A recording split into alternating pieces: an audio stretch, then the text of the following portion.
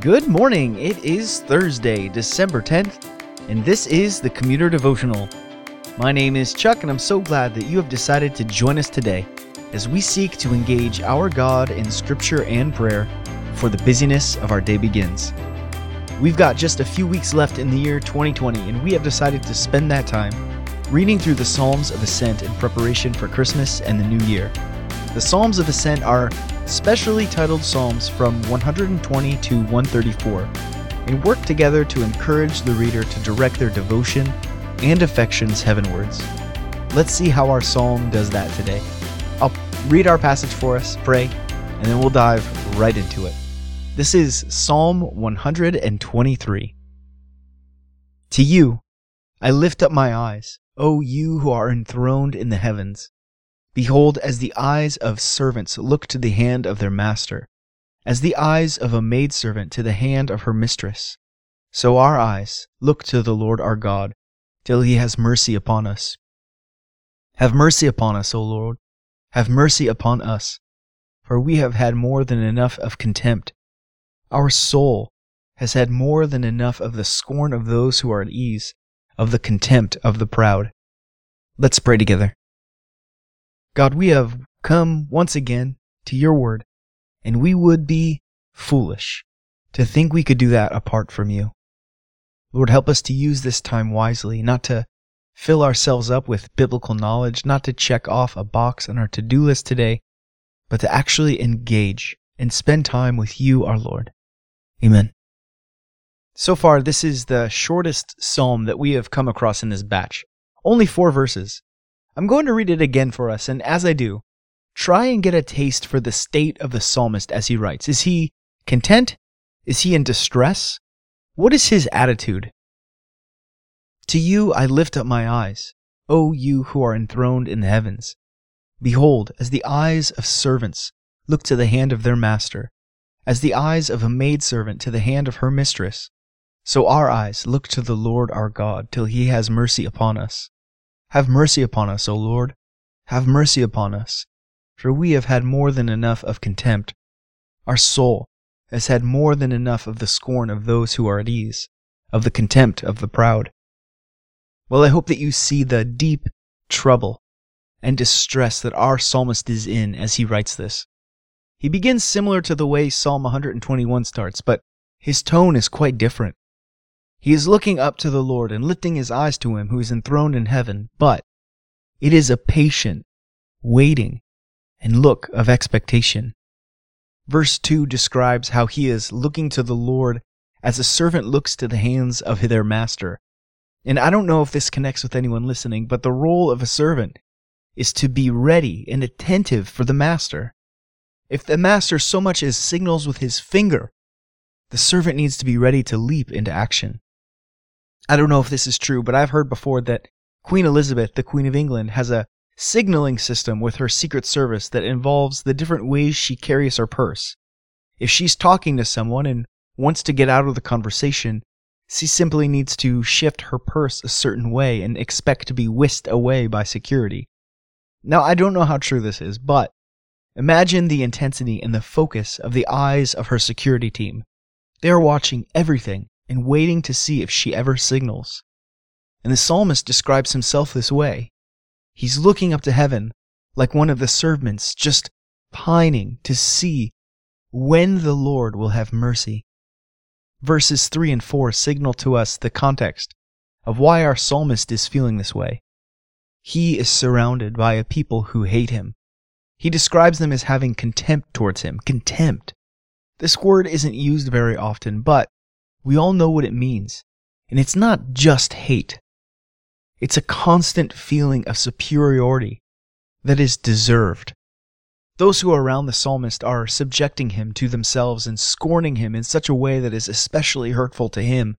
And the psalmist cries out in verse 3, "Have mercy upon us, O Lord. Have mercy upon us." In the Bible, when something is repeated, it's a way of highlighting and putting an exclamation mark on what is being repeated. Saying this twice, "Have mercy on us," further conveys the desperation of the psalmist. And so we look to verse 5 to see how the Lord answers. Except, there isn't a verse 5. the psalm just ends right there, with the psalmist just making his request known to God. So as we go today, how do we think through this psalm? How do we process the fact that the psalm just ends, seemingly unresolved?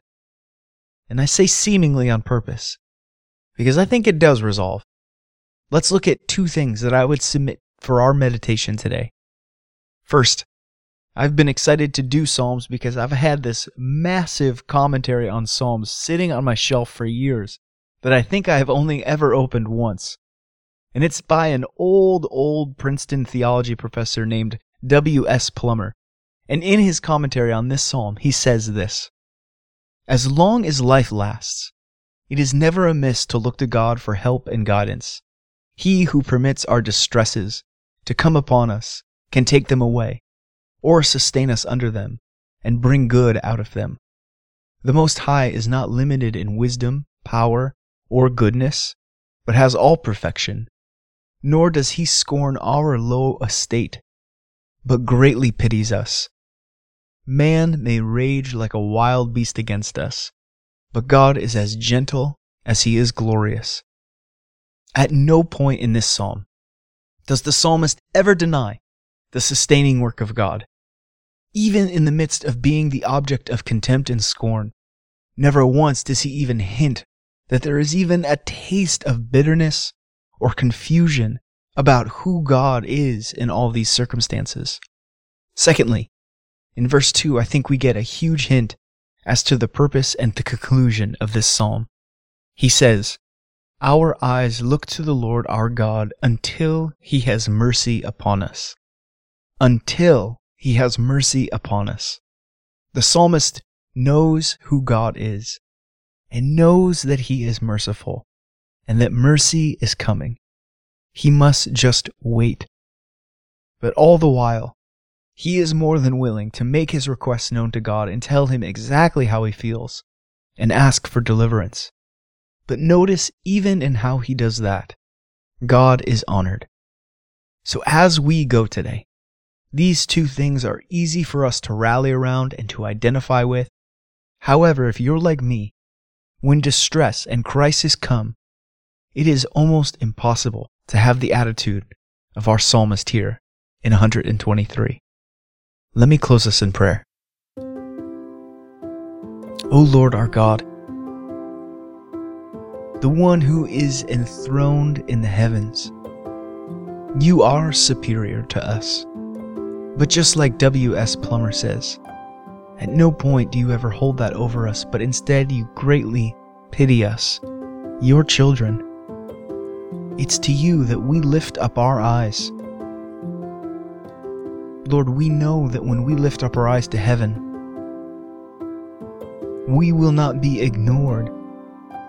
We just have to wait for you to have mercy upon us, but never once restraining your goodness from us. God, help us to see that. Help us to understand that like this psalmist so clearly does. Lord, as we pray, help us to be able to articulate and express our emotions to you like we see here in this psalm. God, help us not to be robotic when we talk to you. As we pray, Lord, help us to search the depths of our hearts and our emotions and describe them to you as carefully as our psalmist does here. Lord, you are our Father and our friend. And as we look to you, high up enthroned in the heavens as our King, God, we know that you expect to hear from us and to delight in our King. God, as we go today, be with us. Help us to meditate on the truths of this psalm. And we pray these things in your Son's name. Amen. Go in peace. I will see you tomorrow.